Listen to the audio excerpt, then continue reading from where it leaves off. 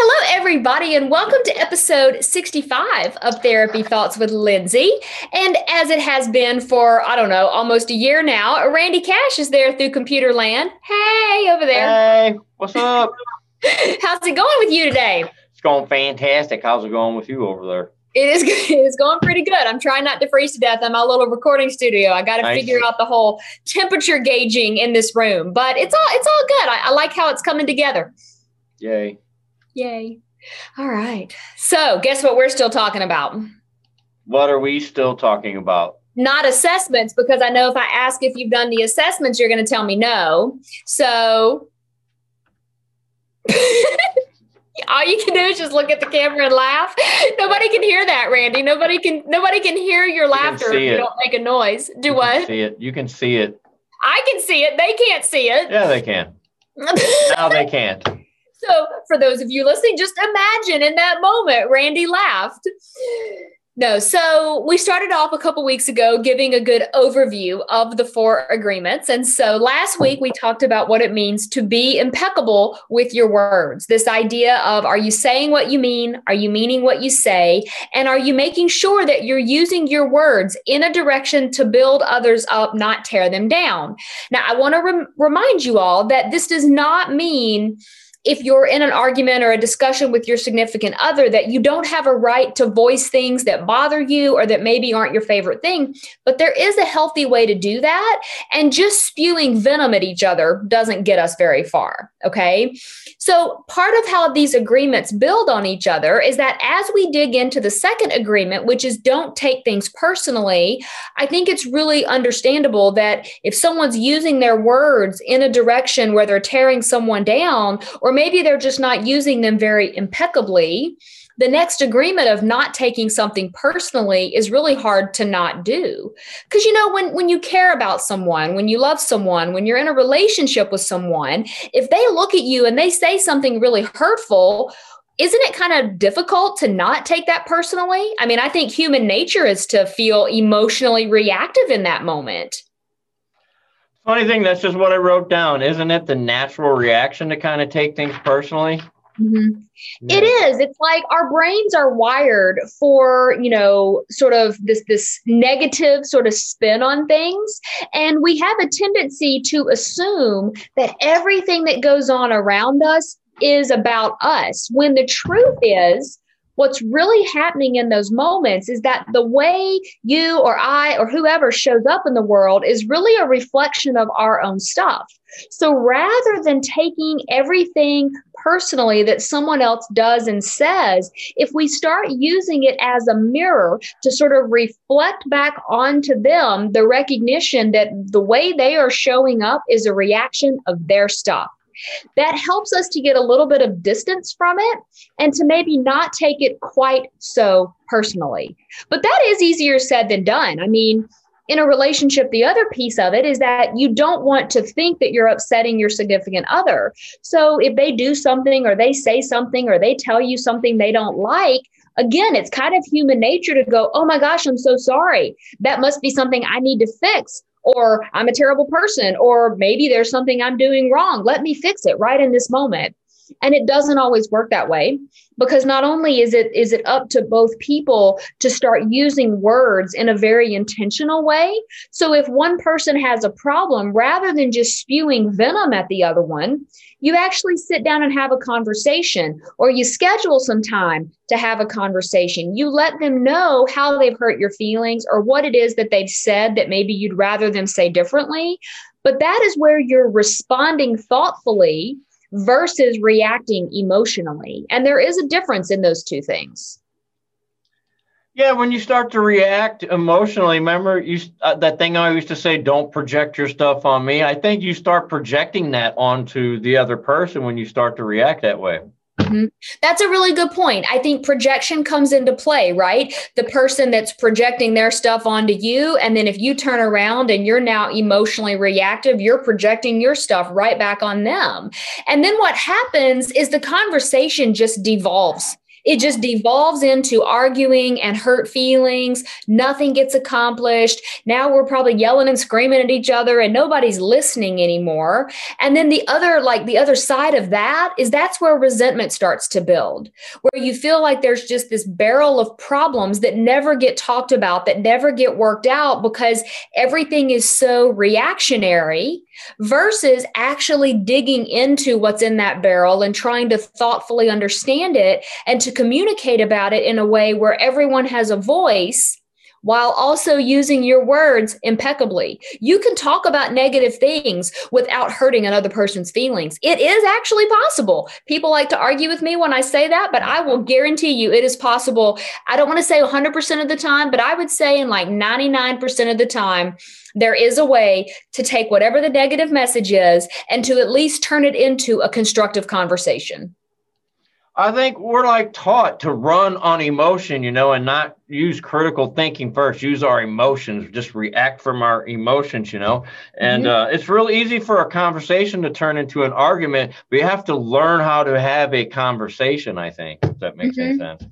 Yeah, it taps into that concept of courageous conversation, this idea that it's possible for us to show up and be authentic and be vulnerable and really share how we feel on a deep level with our significant other. But with that comes a certain amount of risk and emotional exposure, to use the words of Brené Brown, because you're basically looking at someone and saying, hey, I love you a whole lot, and I'm giving you the power to really hurt me, And it's kind of an interesting concept to sort of play that out in the mind, to recognize, wow, I am giving someone else in this world power to have, some effect on my emotions, some feeling, or some ability to affect my feelings.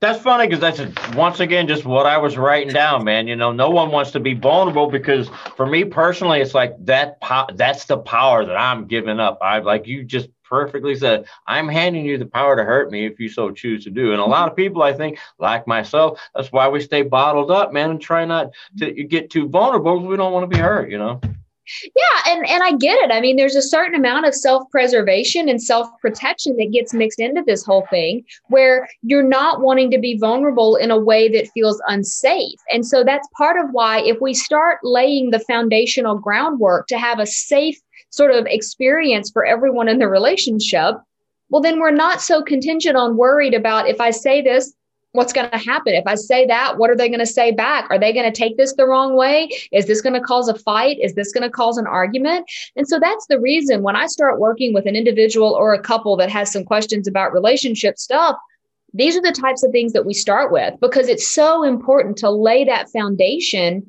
or else everything else is kind of getting built on top of a really faulty foundation. And not to be too metaphorical, but that whole idea that, would you rather build your house on something that can withstand the damage that it might go through? Or do you want to build it on a really shifty foundation that could potentially just crumble and then you're left holding nothing, right? I would rather us have a foundation to fall back on, that if all the walls fall down around us, we have each other in a foundation to build back up together. Absolutely. This is the very first romantic relationship that I've ever been in. And when we first started out, I was upfront and honest about everything. I didn't hold anything back, and I just threw it all out there. Anytime anything came up, and so far, so good. I got to say, it's helped navigate through some of what you would call the courageous conversations, just being honest with myself first and then with the other person, just made things so much easier. I think that's awesome, because I think what happens a lot of times in early stages of a relationship, and I hear this from people, if I hear it once a day, I hear it 7,000 times a day.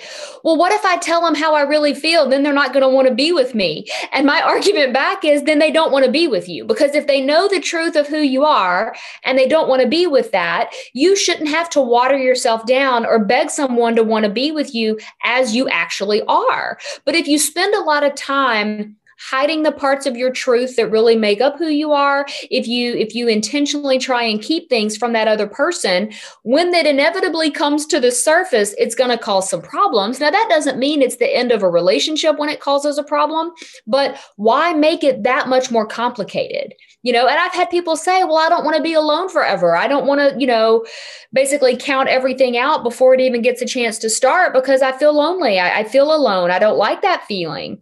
And I totally understand that. But just because you don't want to be alone is not enough reason to water who you are down so that someone can, quote, tolerate you. Because what's that old saying? Like, if you can't take me at my worst, you don't deserve me at my best, whatever that saying is or that quote is.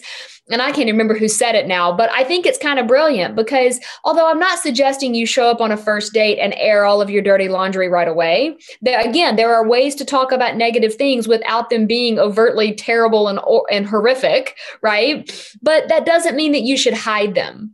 I'll use me as an example. I tend to process things in a very neuroatypical way, and that shows up in relationships where I take things very literally and I do take things personally.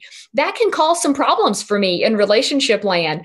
And I would say pretty much every relationship I've ever been in, I have had some conversation early on with the other person saying, hey, look, this is kind of what happens in relationships with me. I'm just giving you a heads up. I'm not saying that there aren't times that it won't irritate you because it probably will. But if I tell you now, then in the future, when we have a disagreement, I can go, okay, wait, I think I'm doing that thing where I'm processing things a little differently than you are. Is there a way that we can reset? If I've already laid that foundation, they know what to expect. It's not just a shock when all of a sudden I say something or do something that might be a little bit atypical, right? Yeah, I'll say I've learned how I work and navigate things like you were just saying, how I used to behave in previous relationships and things like that. But with this one, I'm just going to go back and make it all about me because I'm real good at that.